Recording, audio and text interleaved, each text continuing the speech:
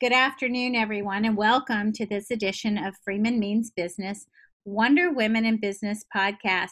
Today, we have on an amazing ally in our fight for equity in the workplace and equality in the world.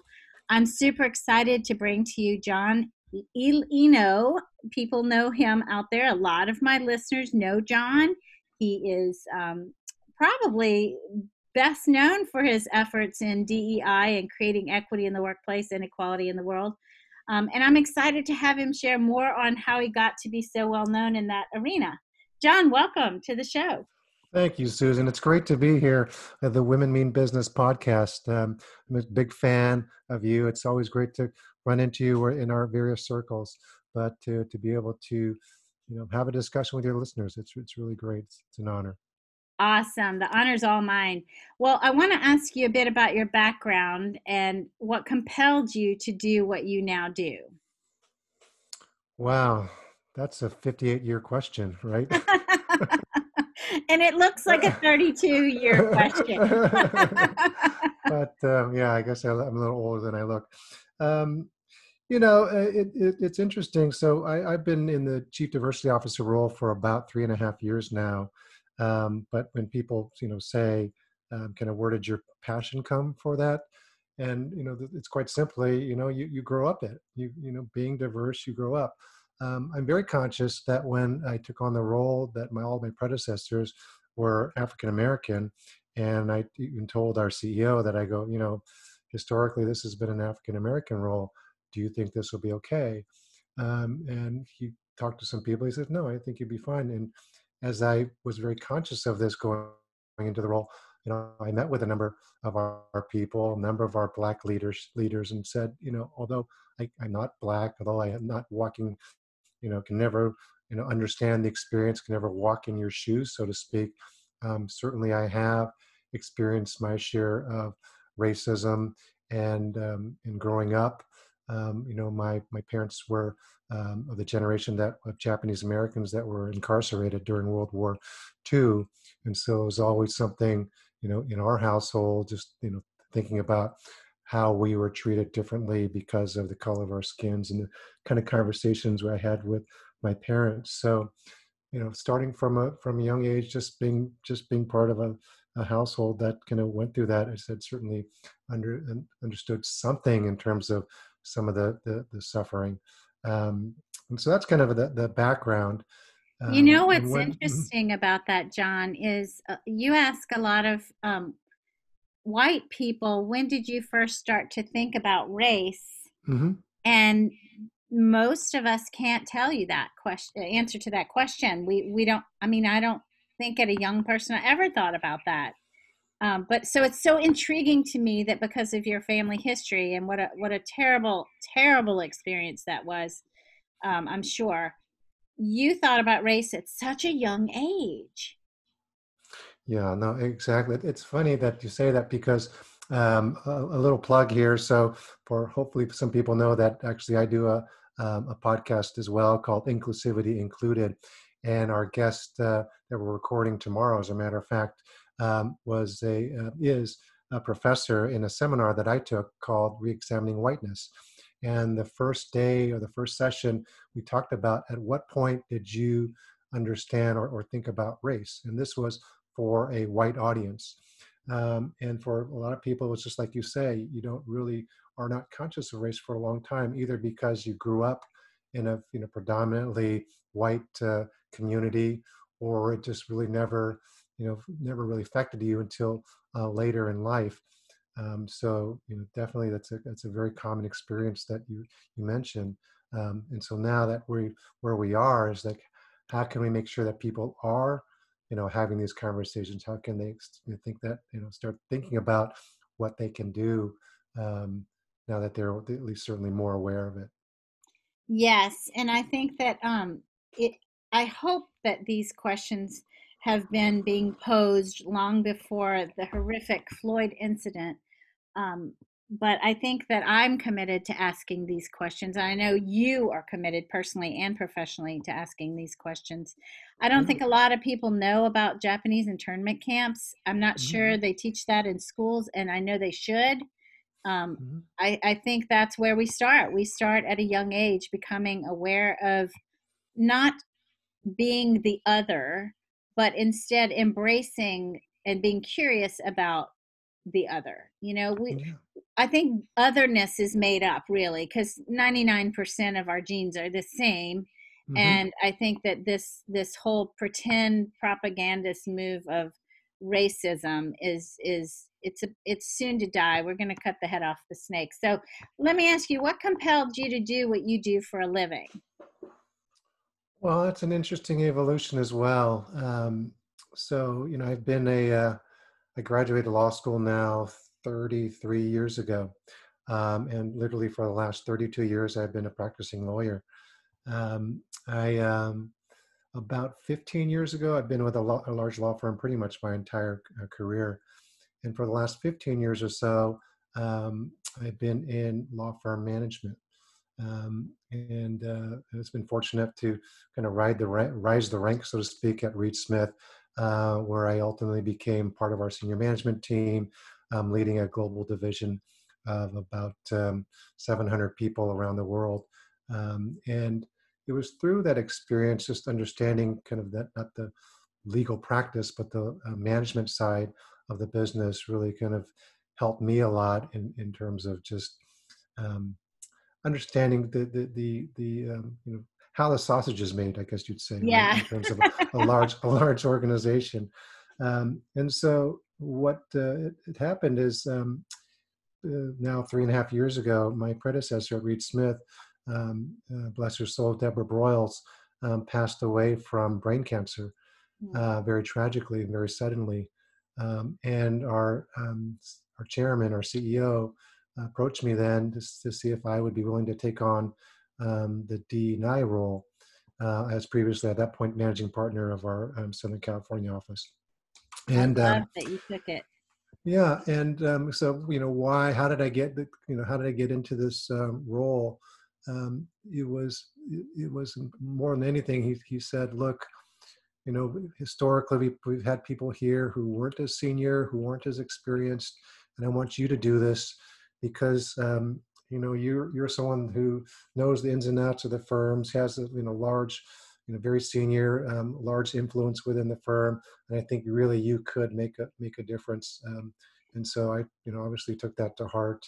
And you Very quick, have. yeah. You definitely have. I want to ask you, do you miss practicing?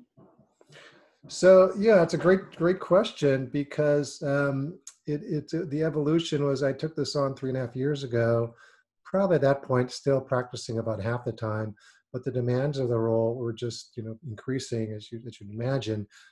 So by the end of last year, I was like I was lucky to have 5% of my time to be able to practice law. So come the beginning of this year, I said it's just fooling myself and fooling the firm to think that I can still try to juggle both. And so effective this year, I officially stopped practicing law. And when people ask me that question, Susan, what's it like?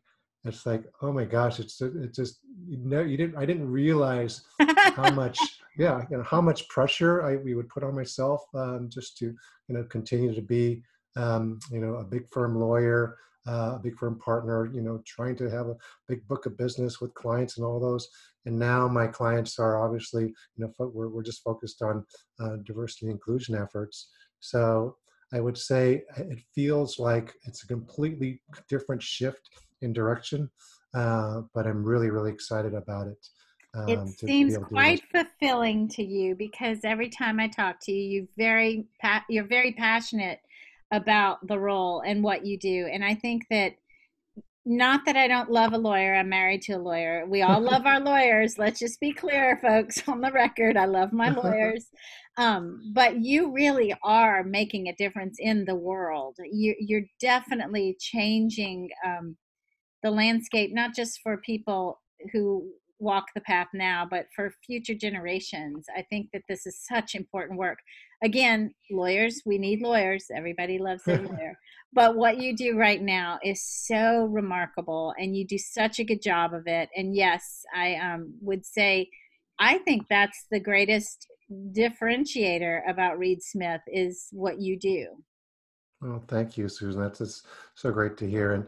And more than anything, and we want to talk about being an effective ally, and that's really what it is. Because I'm in my role as chair of D&I. I'm an ally to the Black community. I'm an ally to the LGBT community. I'm an ally to our women. Ally to so many different groups. Our disabled employees. So it's just speaking, just to learning to help each other.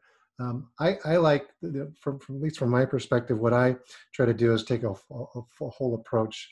In that, part of what I do is trying to design new systems and processes and re-examine what we've done historically and how we can do things better.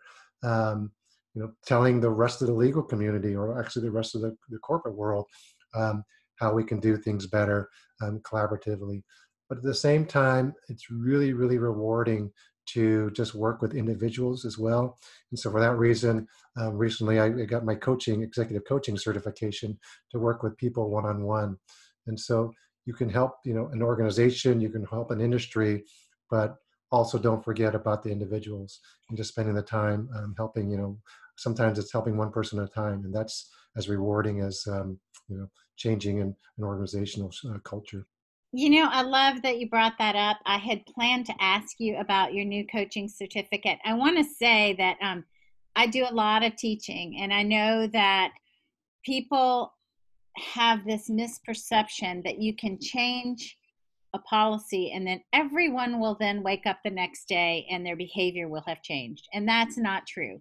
So I do think that change starts at an individual level. And I do think that when people like you are influential and change thoughts and attitudes, and then people elect to change their own behaviors, that's how we make a difference. That's really where the rubber meets the road, versus just, we see companies right now cutting a check to Black Lives Matter and putting a statement out on their website, but nothing changes at the individual level in the firm or in the company.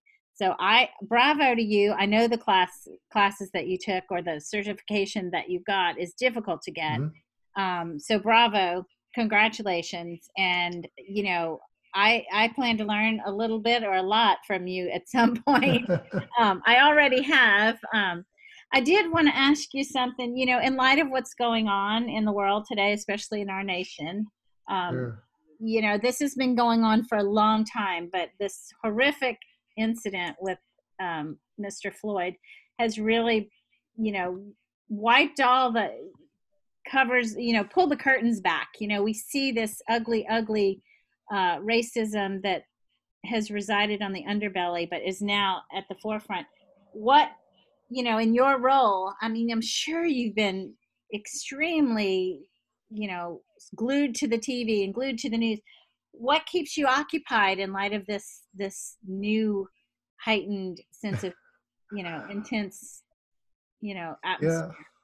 Well, when I thought my life was busy before, um, but it's in a good way, because we're really, all the attention that we're talking about racial injustice right now, is the D&I program's, mission, more than anything.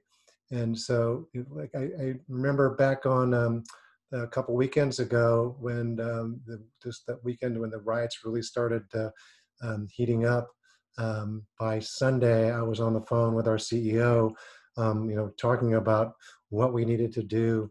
And obviously the first thing we did was to work on a statement that he would release publicly, always within the firm.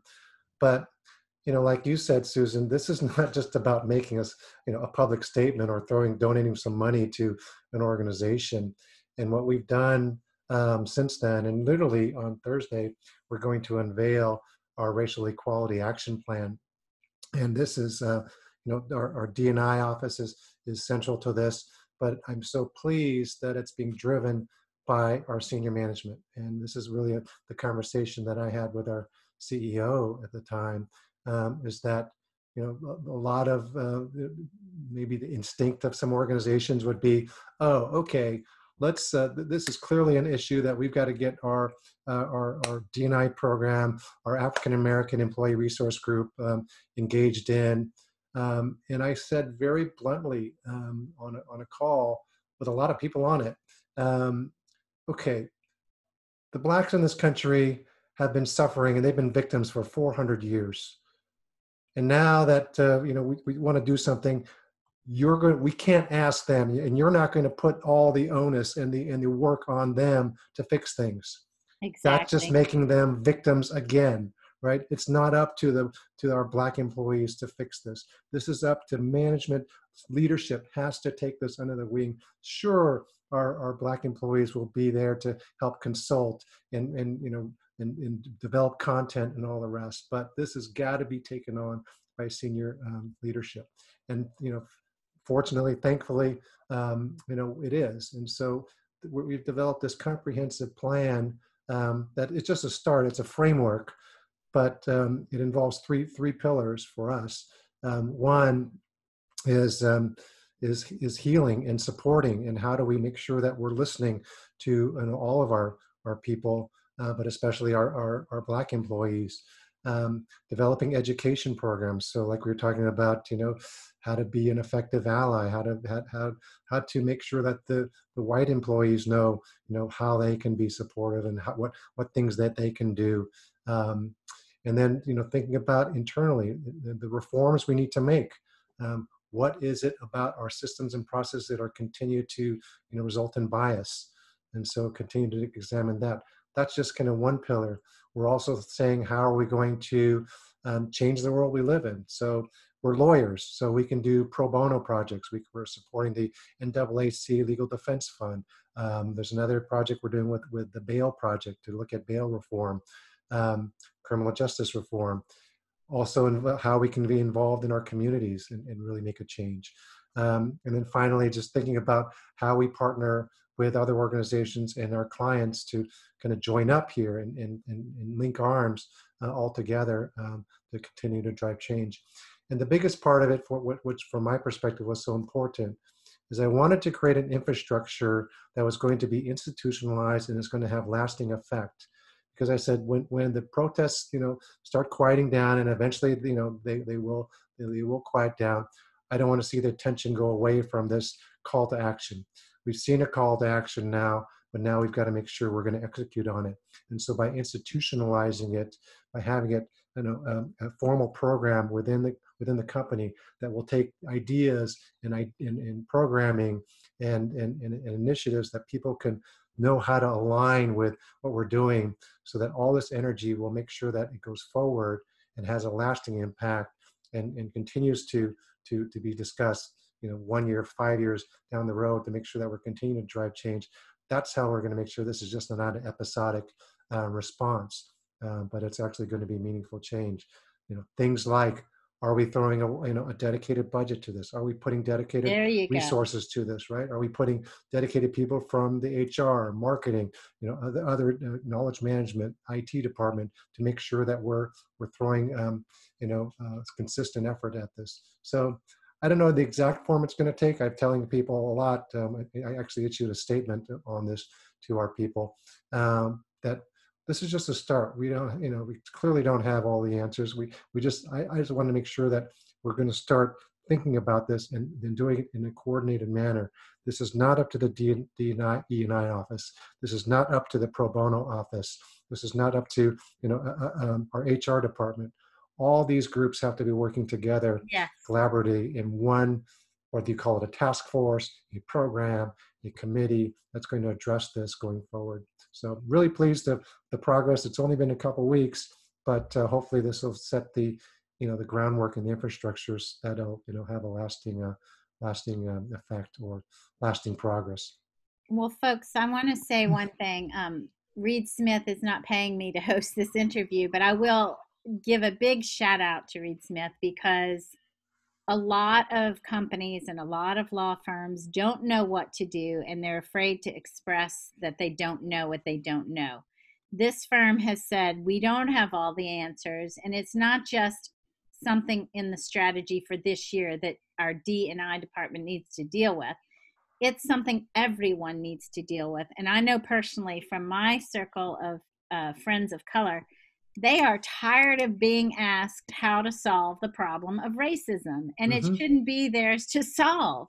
So Right. I love that you said that everyone at Reed Smith is rolling up their sleeves and admitting we don't know all the answers, but we know action needs to be taken. So let's do this and wade through the unknown and figure out what's the best way, to proceed.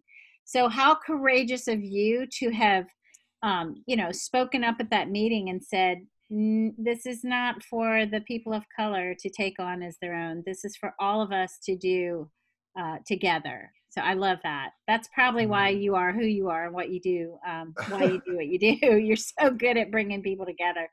Well, Mr. Collaborative, not a trait that many men in my gender-based communications teachings. I know men tend to be more competitive than collaborative, and I try to change that.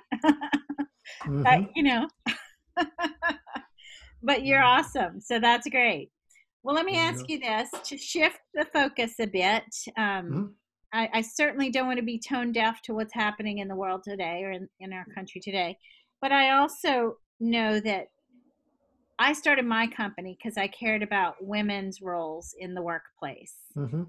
How do you think that in shifting to that focus, how do you think men can help women achieve more equity in the workplace? Well, there's a lot there, and I'll tell you, this has been a struggle with even within our firm, just in terms of the approach of how to advance our women, and I guess historically it's always been viewed as the women's program that was for the women and only amongst the women. And Hmm. you and I were at the conference, the Women in Legal conference down in San Diego earlier this year, and maybe I said it on a panel. It's like we've got to get away from this mentality that we've got to fix the women. It's not the women that need the fixing. It's the people around them and the men, and that you've got to have the conversation with them, right? And Okay, so so, maybe I in, should pay Reed Smith because that's amazing what you just said.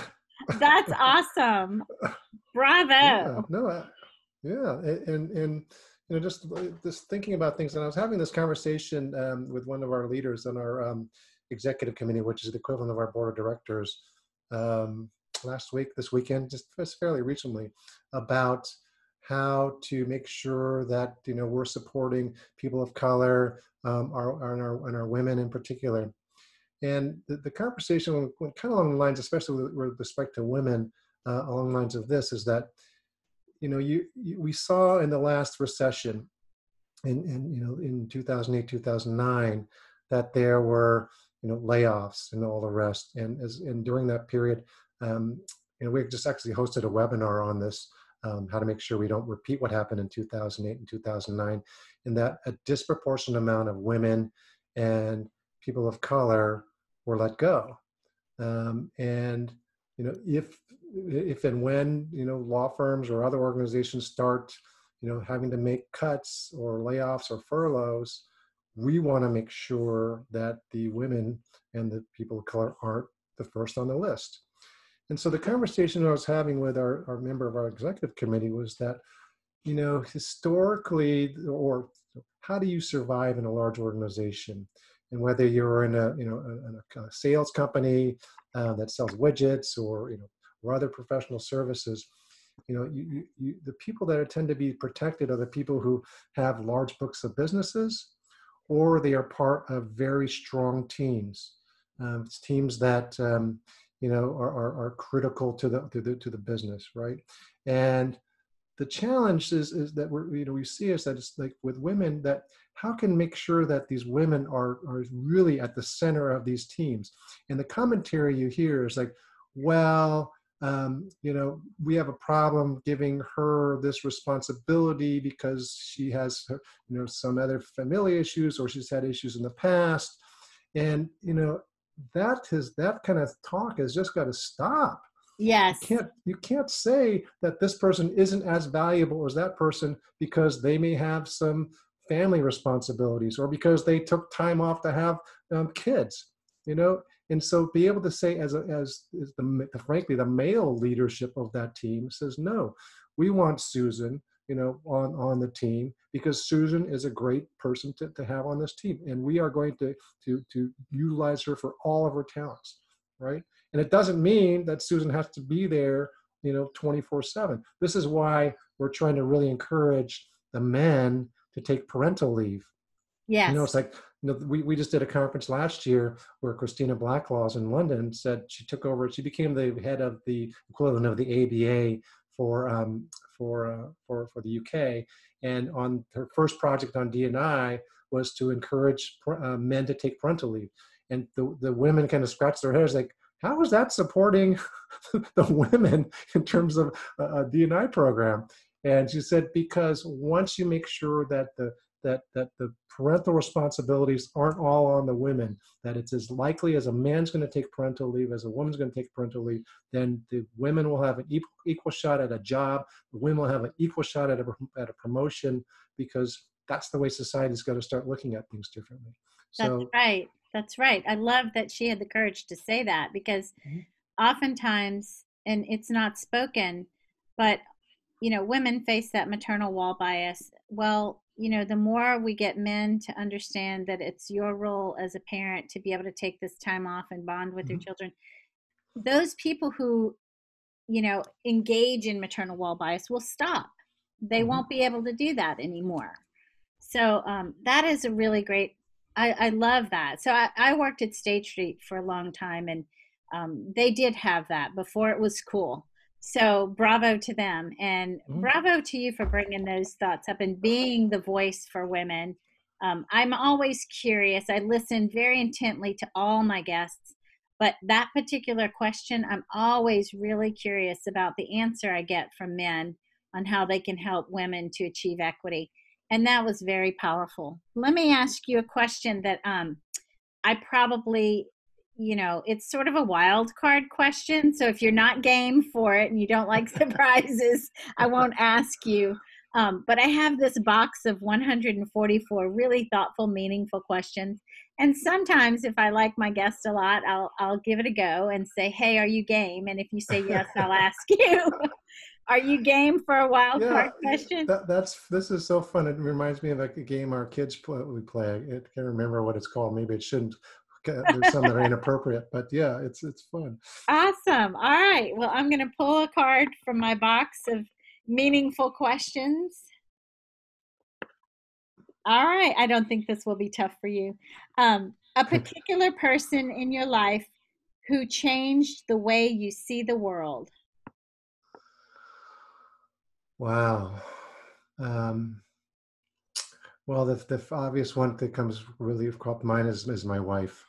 Um, Nice. she has really, changed the way I view the world. Not only because of the way that I, view her, but so much in my life. Um, Here's the biggest thing, I guess, that she's always told me is she said, John, you worry too much about what people think about you. She goes, I don't give a crud about what people think about me, and I'm happy to speak where I am, and I'm happy to get in people's faces, because this is who I am, and people are going to have to accept me who I am. So she goes, I think you spend way too much time worrying about what other people think, and She's it's a something that, wise woman. yeah, and so it's something that I take to heart. It's really impacted things that I do. Um, Maybe one of the reasons why I'm not afraid to speak up, like in the meeting we just said, is because you know I don't care what you think. You're paying me to be the voice, here, and I'm going to give you my opinion.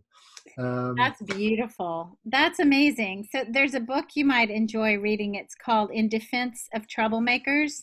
And mhm. it's about dissenters and people who are change agents and people who have the courage to speak up against the status quo. And your wife is right. Other people's opinions of you is none of your business, because you just need to be the best person you can be, better than you were yesterday. And you can't control other people. So just be your highest and best and move on. So apparently it's worked, because you are out there opening your mouth and creating, you're stirring the pot and creating good change and change for the better. And I'm just so proud to know you, and impressed by what you've done and what you continue to do. speaking of what you continue to do, how do you spend your free time? Um, this is interesting because Do you um, have any free time? Evelise Crespo, who is Reed Smith's global D&I advisor, we've had this conversation as well. And I don't know. We talk about like you say, books you've read, and I turn them on to some books that that I've been reading, like um, uh, Reshma Saljani, Brave Not Perfect, right? Yes. Great book. And then she goes, but my partner's been telling me that in my free time, I really shouldn't be just reading all these books about social injustice and racism and things like that. I really should just do something completely apart and completely unplugged from what you do. What you do for work, or where most of your waking hours are spent. So for me, the things that I've really done that to try to just get my mind in a completely different area. One is I've taken up over the probably last year or so on meditation. And this Nice. comes from my coaching practice as well. And so about a little more than a year ago, I started doing the Calm app. Oh, yeah. Proud to say I'm about 300 sessions in now. Um, but I also started reading a book. My next neighbor actually turned me on to it. It's a book on meditation called "Wherever You Go, There You Are" One of by my John. favorite Yeah, books, right. John. By, Yes. by John Kabat-Zinn. I love and him. and so having read that book, I've literally kind of weaned myself off the Calm app. I do it every so often, but that kind of becomes a little bit like my spiritual guide to kind of meditate on.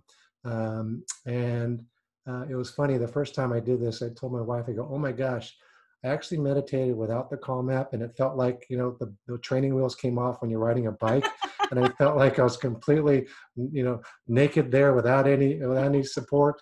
But I went through it, and it's just it's been very, very great. So that's one thing. And the other thing is just my wife and I exercise every day. We do some kind of workout, and the beauty of exercise is obviously it's good for your health, but it's also very it's good for stress as well. But I find it to be very, very meditative. You're just concentrating, you're not thinking about all the things at work or other things that you have to take care of. But it's just a really great way to get your mind off of and all the other things that are going on in the world. I think, John, this is my favorite answer I've ever gotten to that question. I love that book. I read it years ago. I've read a lot. Hmm. I've studied Buddhism. I think that it's very difficult to meditate. And when you said, the training wheels fell off when you stopped using Calma, that's so spot on. It's so funny. It's really hard to meditate because Right. you have to get above the thinking mind, which people like Hmm. you and I, we think all the time, Hmm. constantly. So to get above that, but don't fall asleep, that in Right. between. Right. Yeah. Yeah. Don't try to meditate after you've had a couple glasses of wine, because Oh, all you'll do is fall exactly. asleep. My husband tries to meditate, and I'm like, I hear you snoring. So it sounds to me like your wife being such an amazing influence in your life. It's okay that you're sheltering in place. You're happy home together, working out and doing good things for your mind and your body and your soul. So that's wonderful. You are delightful. If people want to reach you, John, how can they reach you?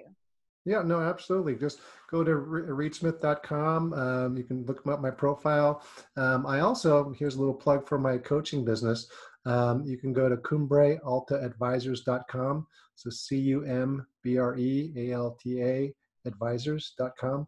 You can get in touch maybe that way. But, you know, I'm on LinkedIn. I've, got a lot of followers on LinkedIn. So please feel free to reach out and connect that way. Awesome. Well, folks, I'll put all that in the blog in case you didn't get to jot that down. I'll make sure to put it in the blog. And John, you are always so amazing. It's been such a pleasure. My cheeks are burning from smiling so much. Yeah, you're such an all-around great. You're the man that we need out there. Sharing your voice, using your male privilege to make things right for women in the world. So thank you for that. And for your even broader work that you do in DEI. Thank you for that as well.